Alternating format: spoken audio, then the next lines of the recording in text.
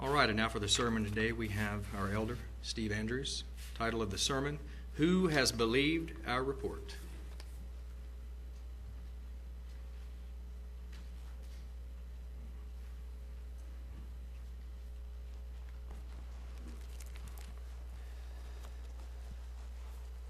For the last few years, I felt compelled to read a nearly 2,700-year-old prophecy during the Passover service. And I've always felt that it is so appropriate for the Passover service, and yet, because of the service and its shortness, there's not enough time to really delve into this particular prophecy and to look at the significance that it has for each and every one of us as we come upon that day, that Passover evening in which we come before God and we take those emblems once again, to renew that covenant, and to believe. That's what it says. Isaiah 53 verse 1, the very first sentence is a question, and a profound question that needs to be answered. Who has believed our report? And of course the word report can also mean message. Who out there who has believed the message that has been given?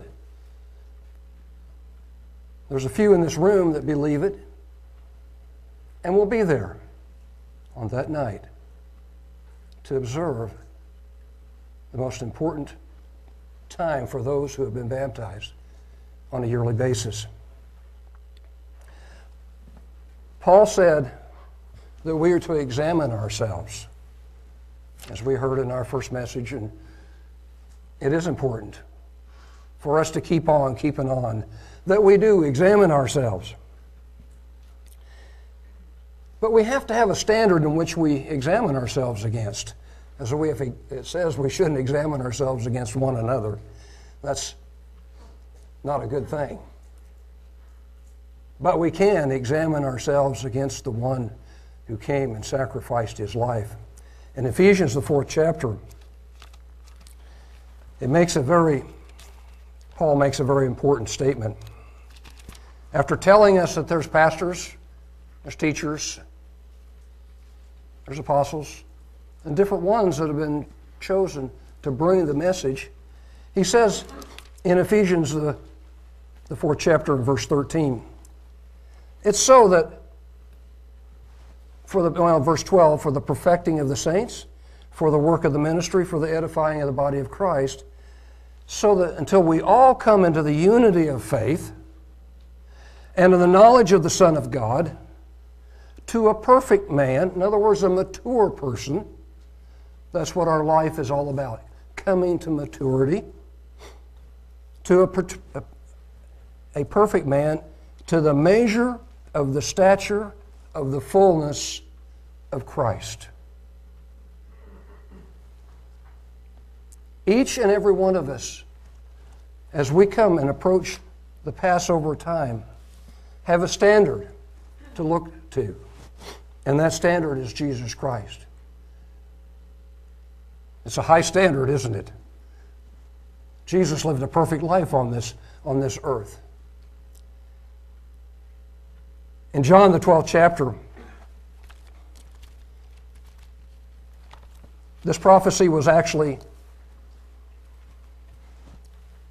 quoted beginning in verse 27, and reading the first few verses here today.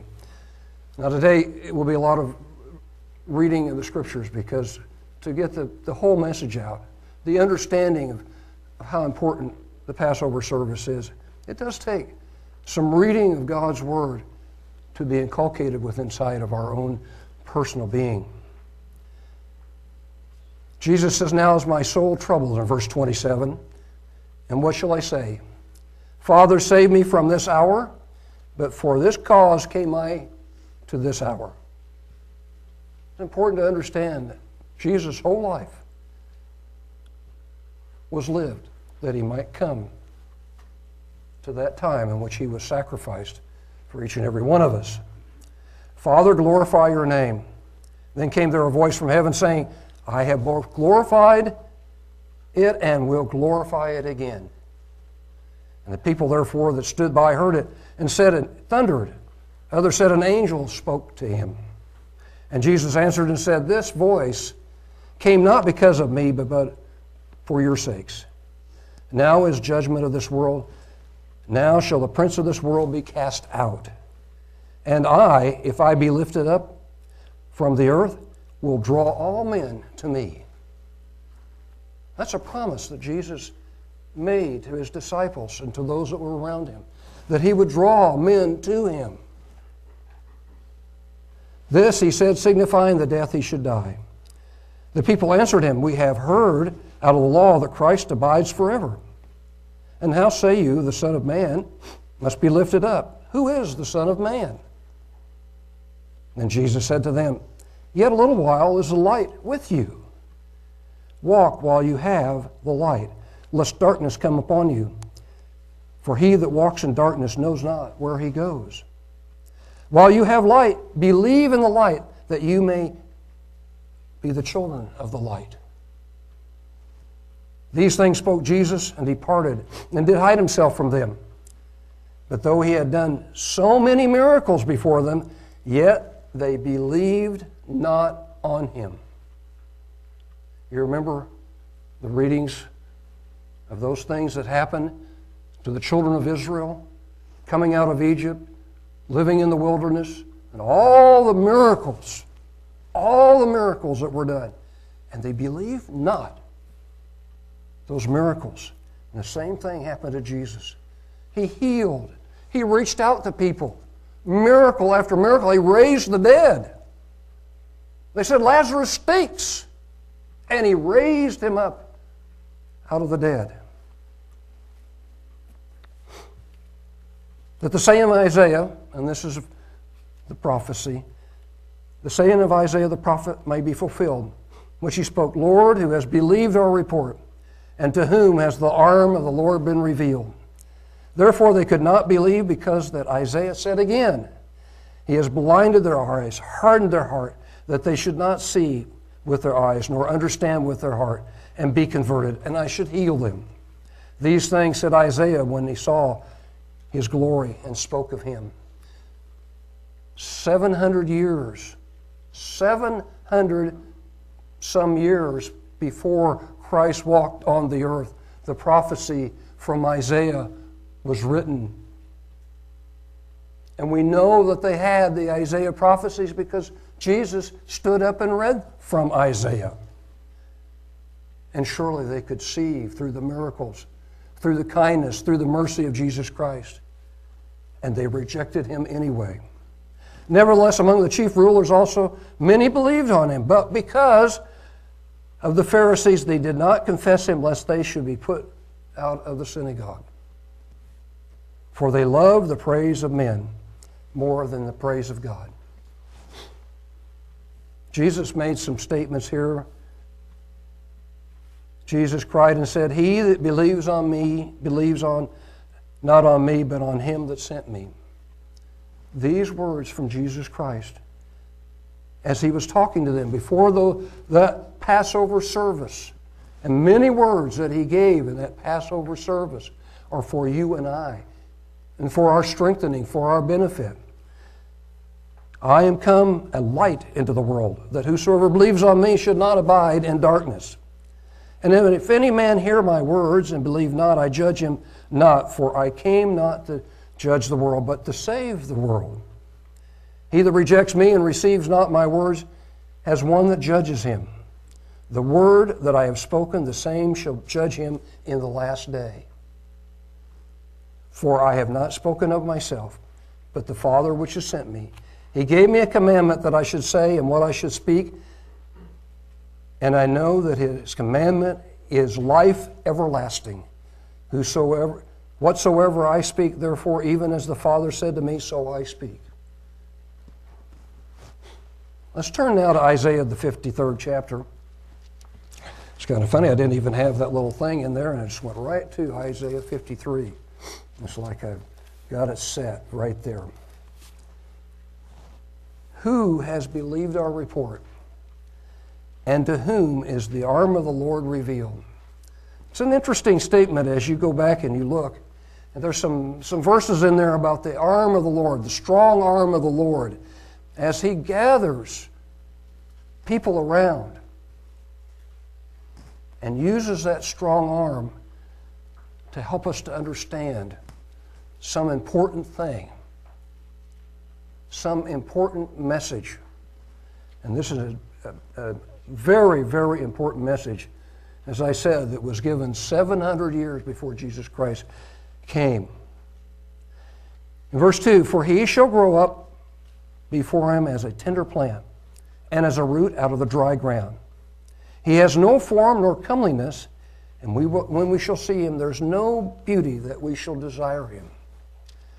In Isaiah, the 11th chapter, and they've called Isaiah probably the first gospel because of all the prophecies in Isaiah about our Savior, and about His first coming, and about His second coming, and about the kingdom of God being set upon the earth. But in Isaiah, the 11th chapter, it says, and there shall come forth a rod out of the stem of Jesse, and a branch shall grow out of his roots. And the Spirit of the Lord shall rest upon him, in the spirit of wisdom and understanding, the spirit of counsel and might, and the spirit of knowledge and the fear of the Lord. And it shall make him a quick understanding and the fear of the Lord, and he shall not judge after his sight of his eyes, neither reprove after the hearing of his ears.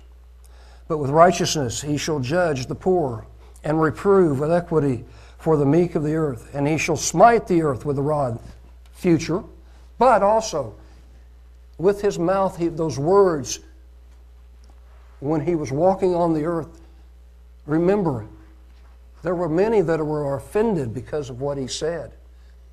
He smited them with the words of his mouth, and they were offended. And they were afraid of him because they were afraid that he was going to set up the kingdom at that time. But he also will come with a rod of iron to rule this earth.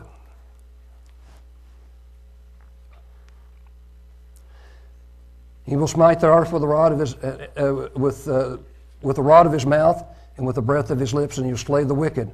And righteousness shall be the girdle of his loins, and faithfulness the girdle of his reins. And I'd say that was what Jesus was. He lived that. Let's turn to John, the first chapter. We'll see also some other things about Jesus. Actually, let's turn to Luke 2:52 first. Luke 2:52. You know the story. This Passover, his parents went up to Jerusalem, and when they got in the caravan to go home, he wasn't there.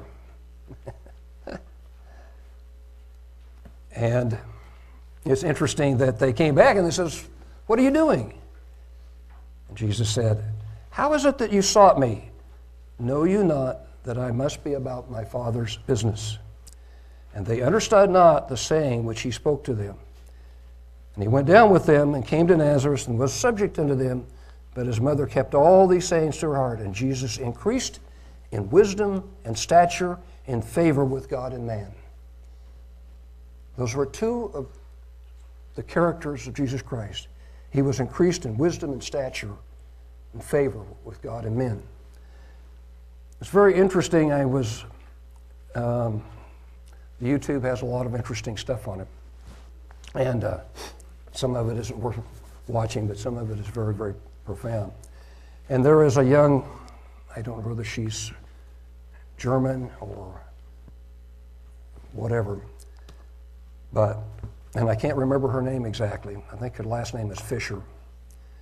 And she is an unbelievable virtuoso when it comes to the piano. And I listened to her piano first, and she was playing this Grieg's concerto or something with the orchestra, no music.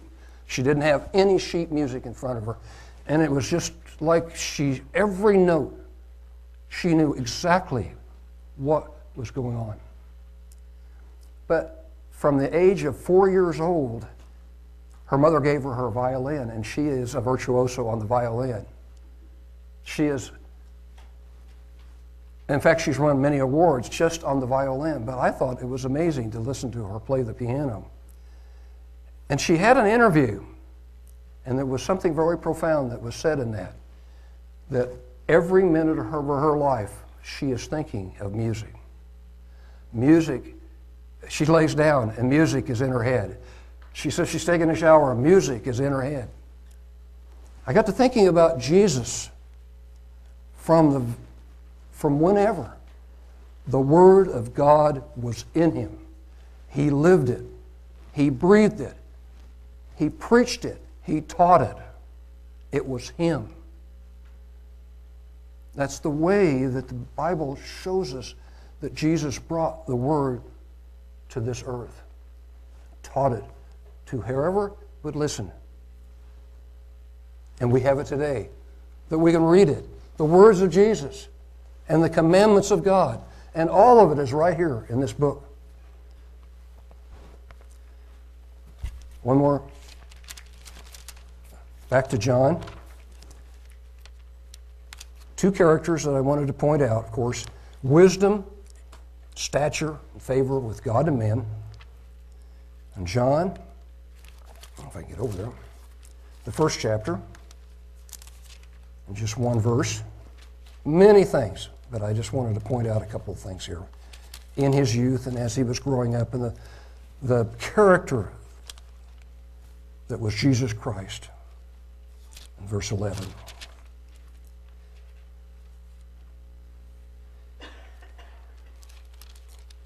Well, I think that's... I wrote it down wrong. I know I did. Verse 16. I meant verse 16. And of his faithfulness have all we received, and grace... let's see. Oh, wait a minute, that's not exactly... Okay, here it is. Verse 14.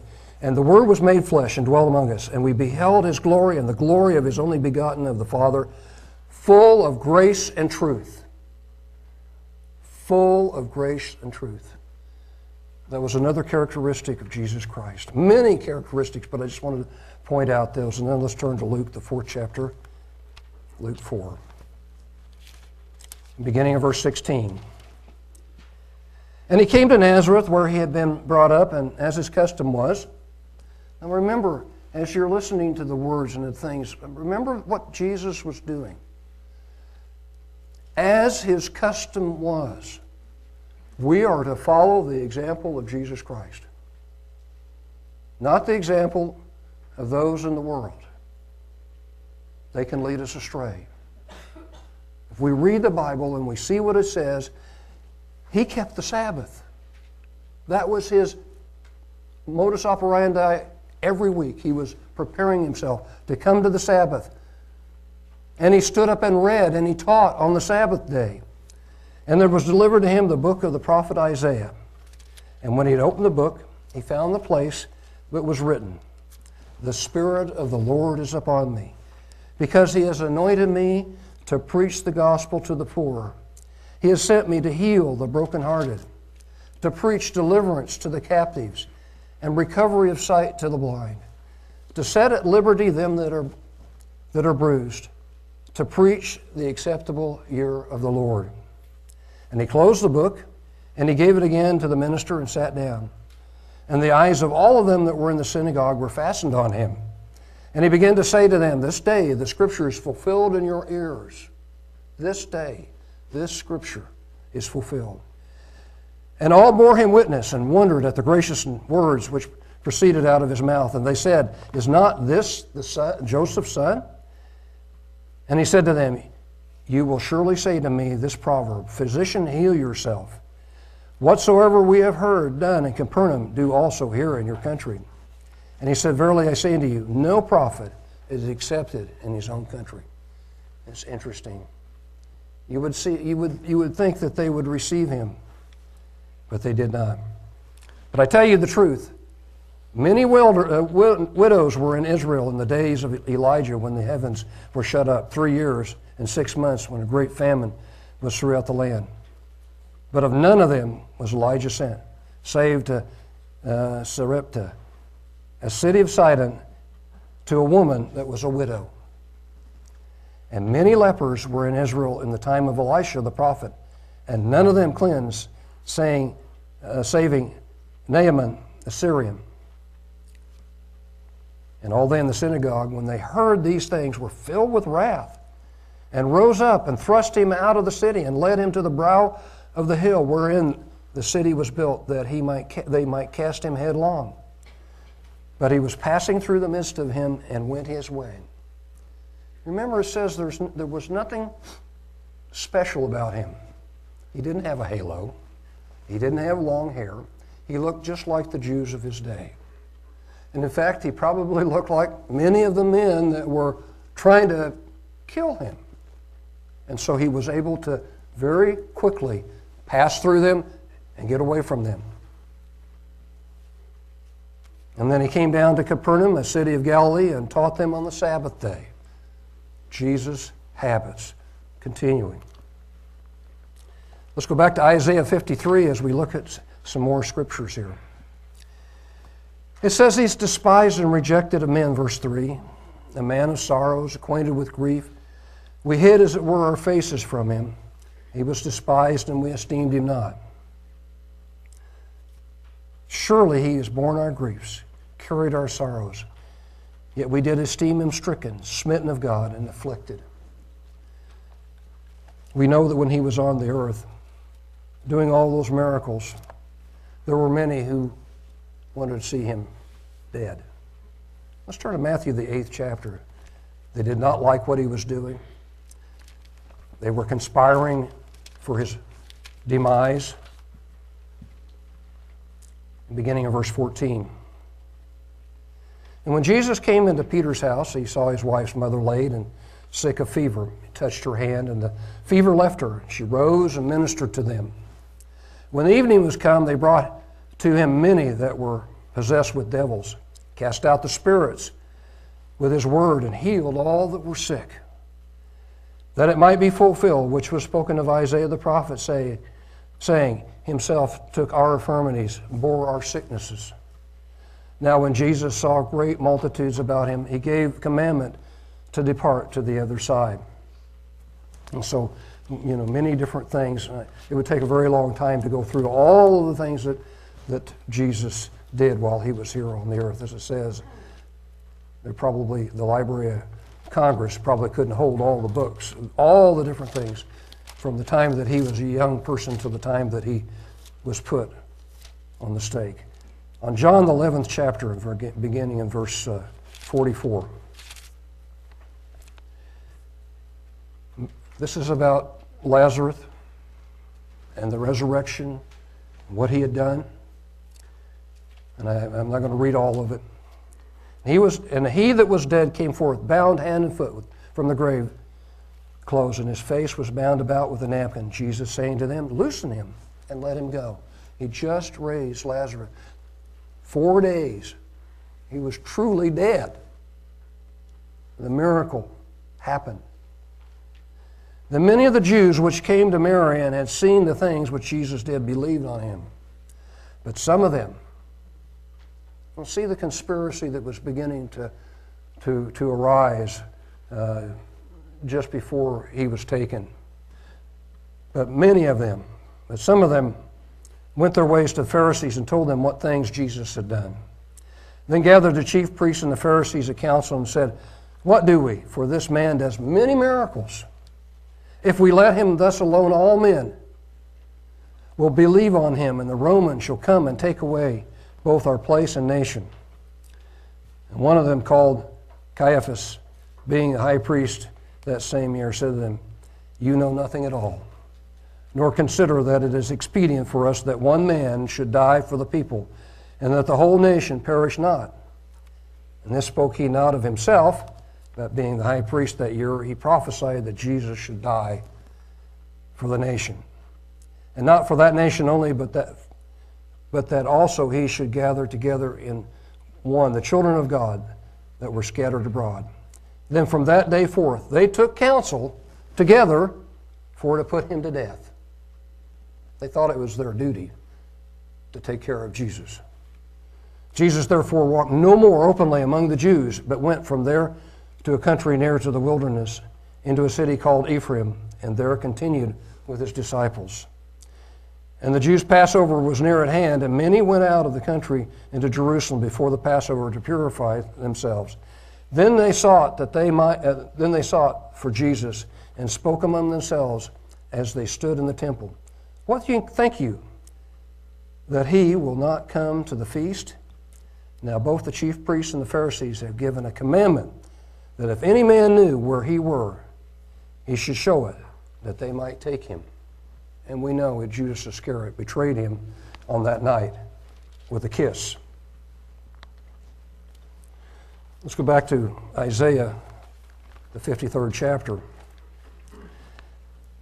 As we see those last final hours of Jesus on this earth, we won't go through John tonight, or this afternoon, as that's what we will pick up on our Passover service. But we will talk about, I would like to talk about those things that happened to Jesus as his final hours and his crucifixion. It says here in verses 5 through 9, but he was wounded for our transgressions. He was bruised for our iniquities. The chastisement of our peace was upon him, and with his stripes we are healed. All we are like sheep have gone astray. We have turned every one of his own way, and the Lord has laid upon him the iniquity of all. He was oppressed, he was afflicted, yet he opened not his mouth. He is brought as a sheep to the slaughter, and as a sheep before her shearers is dumb, he opens not his mouth. He was taken from the prison and from judgment. Who shall declare his generation? For he was cut off out of the land of the living. For the transgression of my people was he stricken. For our transgressions was he stricken. It's a personal thing, brethren. Very personal thing. And he made his grave with the wicked and with the rich in his death, because he had done no violence, neither was there any deceit in his mouth. So let's turn now to Matthew, the 26th chapter and the 27th chapter as we look at those final hours. To get the fullest understanding of what happened in those hours, you would have to take all the Gospels and put them together, which you can do. There are tools out there that will put those gospel messages together in their order to see how each one of those Gospels give us an understanding of those last hours of Jesus Christ upon the earth. But I picked Matthew to bring that to you, and let's read those scriptures here as we prepare ourselves for that Passover. The sacrifice that Jesus Christ made for you and I, for each of us. Beginning in verse 59, we'll skip some things. Now the chief priests and elders and all the council sought false witness against Jesus to put him to death. We know that Judas Iscariot had already betrayed him with a kiss, and they took him into custody. Now they tried to find some witnesses, false witnesses, so they could truly put him to death. But they found none. Yea, though many false witnesses came, yet found they none. At the last came two false witnesses. And they said, this fellow said, I am able to destroy the temple of God and to build it 3 days. Well, the high priest arose and said to him, another answer you nothing. What is it that these witnesses against you? But Jesus held his peace. Remember in that prophecy, he came before them as a lamb before the slaughter, and he didn't say anything. Unless he was adjured, and we see that in some of the things that we'll read here in a little bit. He held his peace, and the high priest answered and said to him, I adjure you, by the living God, that you tell us whether you are the Christ, the Son of God. And Jesus said unto him, You have said, nevertheless I say to you, hereafter shall you see the Son of Man sitting on the right hand of the power and coming in the clouds of heaven. And the high priest rent his clothes, saying, He has spoken blasphemy. What further need have we of witnesses? Behold, now you have heard his blasphemy. What think you? They answered and said, He is guilty of death. Then did they spit in his face, and buffeted him. Others smote him with their palms of their hands, saying, Prophesy to us, you Christ. Who is it that smote you? Now Peter sat outside in the palace, and a damsel came to him saying, You also with Jesus of Galilee. And we know Jesus, that in the end, he denied Christ 3 times. All of his disciples scattered away from him. And we find at the end that only the women were around him. You know, they didn't fear the women that were taking care of him and had been with him for a while. They didn't fear them. And so those ladies were there. But all the men scattered. There was no one there. They left him, and he was alone. When the morning was come, all the chief priests and elders and the people took counsel against Jesus to put him to death. Verse 1 of chapter 27. And when they had bound him, they led him away and delivered him to Pontius Pilate the governor. Then Judas, which has betrayed him, when he saw that he was condemned, rented himself and brought again the 30 pieces of silver to the chief priests. Well, they didn't want to have anything to do with it, but he threw them at their feet, and so they used it to buy the potter's field in which Judas was put in. Verse 11, and Jesus stood before the governor, and the governor asked him, Are you the king of the Jews? And Jesus said to him, You say. And when he was accused of the chief priests and elders, he answered nothing. Then said Pilate to him, Hear you now, how many things they witness against you. And he answered him to never a word, insomuch that the governor marveled greatly. Now at the feast the governor was wont to release to the people a prisoner whom they would. And they had a notable, and that's a notorious, by the way, prisoner called Barabbas. Therefore, when they gathered together, Pilate said to them, Whom will you that I release to you, Barabbas or Jesus, which is called Christ? For he knew that for envy they had delivered him. And when he was set down at the judgment seat, his wife sent to him, saying, Have you nothing to do with that just man? For I have suffered many things this day in a dream because of him. But the chief priests and the elders persuaded the multitude that they should ask Barabbas and destroy Jesus. There was no going back. There was no changing. Remember, Jesus cried that night before they took him, before he was betrayed, that cup would be taken away. Cried with great compassion and blood and just, tears of just wanting that to be taken away. But he said, Your will be done, Father. This prophecy had been written 700 years before about Christ's sacrifice. He knew that he had come for this very thing.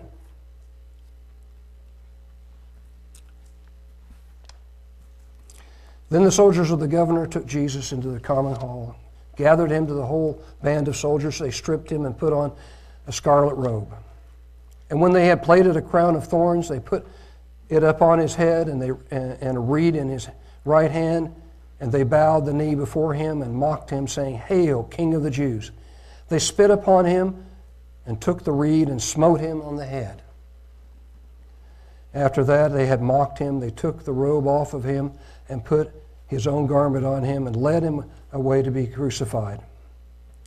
And remember, somewhere in here also, that Pilate scourged him, and I missed some of that.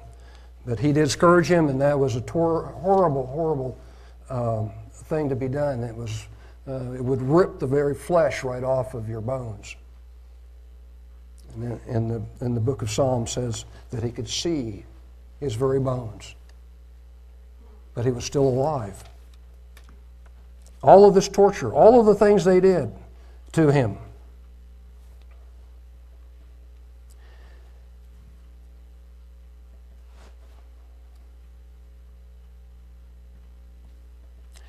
Yeah, in fact, I missed quite a bit. We'll pick it up here. And we'll pick it up here. And after they had beaten him and done those things to him, and they had mocked him, and they came out, they found a man, Cyrene, Simon by name. Him they compelled to bear his cross. And then when they were come to the place called Golgotha, that is to say, a place of the skull, they gave him vinegar to drink, mingled with gall. And we had tasted thereof, he would not drink. That was a thing that would actually make it easier, to die. But he refused. And they crucified him. And that was a horrible thing also. They didn't die quite right away. They writhed in pain and agony for many hours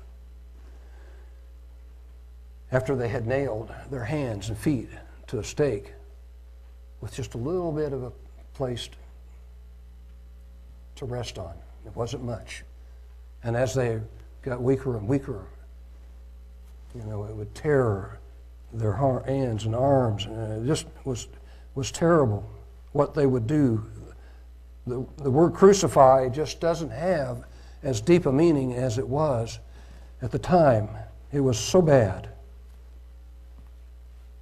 They crucified him, parted his garments, so they stripped him naked, put him up on that stake, and then took it and cast lots that it might be fulfilled which was spoken by the prophet.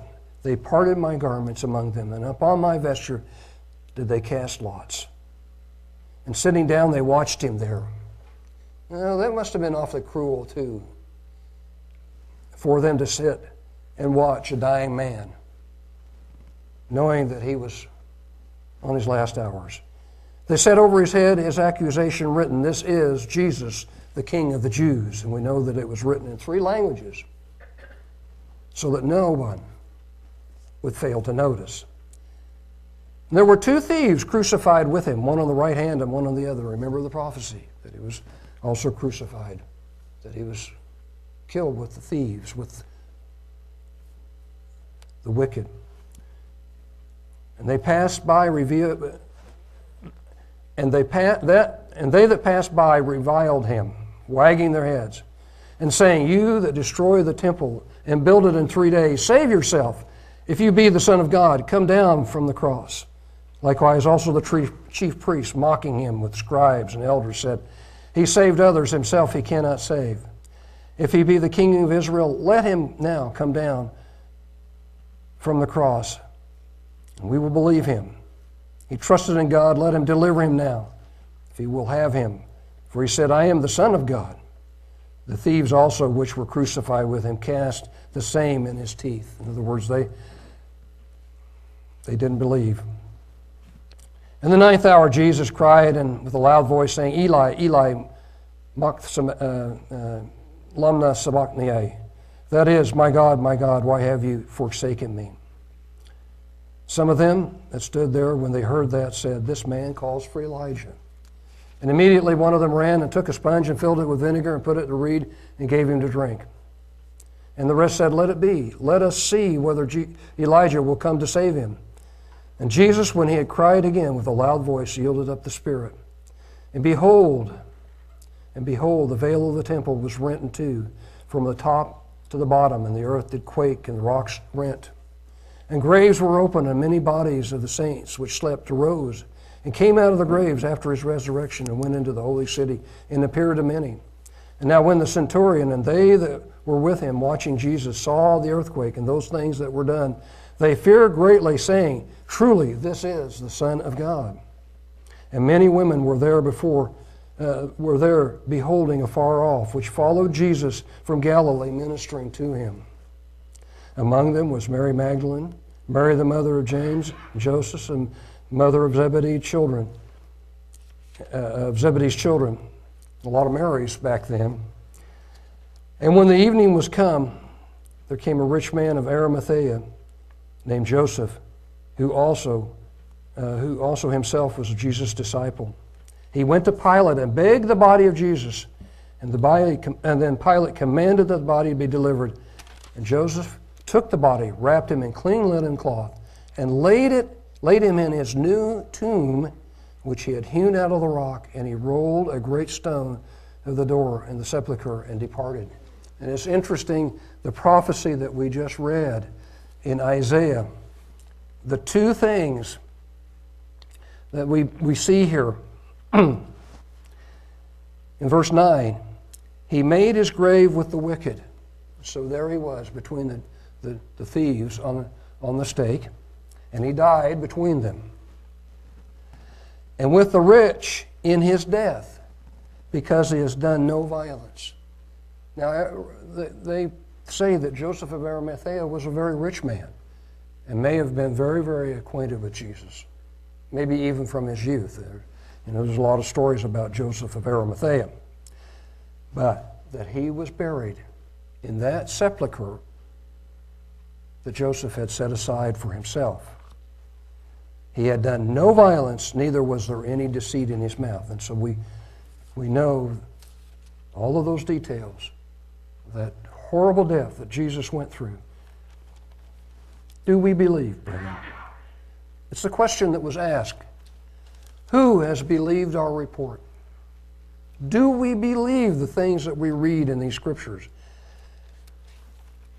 Nearly 2,700 years ago, that prophecy was given. Almost 2,000 years ago, Jesus died for our sins.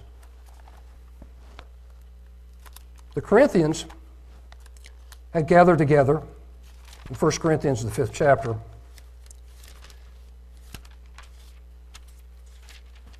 And Paul was a little upset with them about how they were living their lives and what they were allowing to go on in their church. And he says in verse 6, "Your glorying is not good. Know you not that a little leaven leavens the whole lump?" He says, "Purge out therefore the old leaven, that you may be a new lump, as you are unleavened.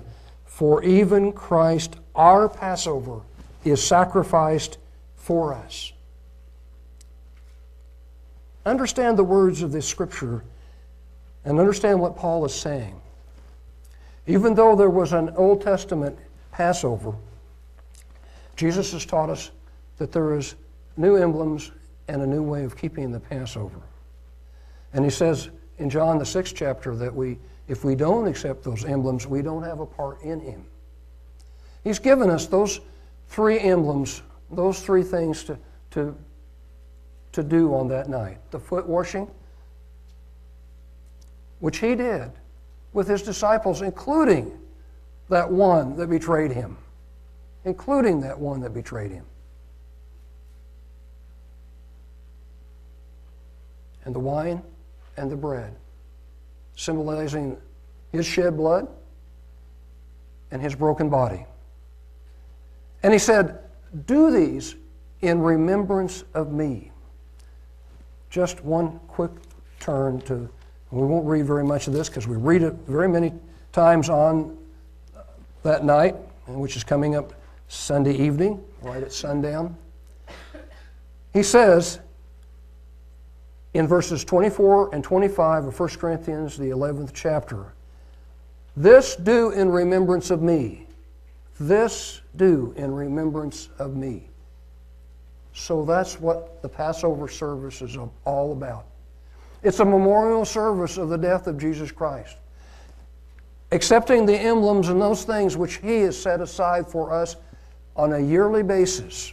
We don't do it once a year. On that Passover time, as we have come to understand, the Passover is what symbolizes the sacrifice of Jesus Christ, which is a Passover over, it means so much. It's a covenant relationship that we have with Jesus Christ. Our sins and those things that we know that we have in our life that we have to examine ourselves, but we know when we come back out of that God has renewed his covenant with us.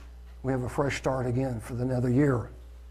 All of these things Jesus, God the Father, set up that we might come to understand Him better. Come to that realization of the sacrifice that He made. That's why that we believe that we should keep it on as a solemn assembly. Really just one time of the year we come together to remember that death for our own sakes. He said, "This do in remembrance of Him." Just a couple more scriptures here in Isaiah 53. Actually, 3 more. Verse 10, "It pleased the Lord to bruise Him." Well, that's hard to understand, isn't it? But if we look at the large, big, overall picture, the importance of all those sons that are going to come into the kingdom, and Jesus and the Father are still working to bring many sons into the kingdom of God. And they will continue to bring them when Christ returns. And this will be taught throughout the generations. So it was a plan to bruise Him. He has put Him to grief when you shall make His soul an offering for sin. He shall see His seed. He shall prolong His days. The pleasure of the Lord shall prosper in His hand. He shall see the travail of His soul and shall be satisfied. By His knowledge shall my righteous servant justify many, for he shall bear their iniquities. Isn't that interesting? Through Christ's sacrifice, many iniquities are borne by Christ, and they're done away as far as the east is the west. And yet, we still have to ask God for repentance and for forgiveness. We have a long ways to go to come to the stature and the fullness of Jesus Christ. He said, therefore, prophetically, looking into the future, and it's wonderful that Isaiah the 53rd chapter is so prophetic in all that it says about what would come about through the sacrifice of Jesus Christ, but also in the last verse, what is going to come about in the kingdom of God. He says, therefore, I will divide him a portion with the great. He shall divide the spoil with the strong, because he has poured out his soul to death. And he was numbered with the transgressors, and he bore the sin of many and made intercession for the transgressors. Because of Jesus' sacrifice, so many are saved because of His sacrifice. Christ's sacrifice was our Passover, brethren. Personal, our Passover. I want to ask at the end of this message, do we believe this report?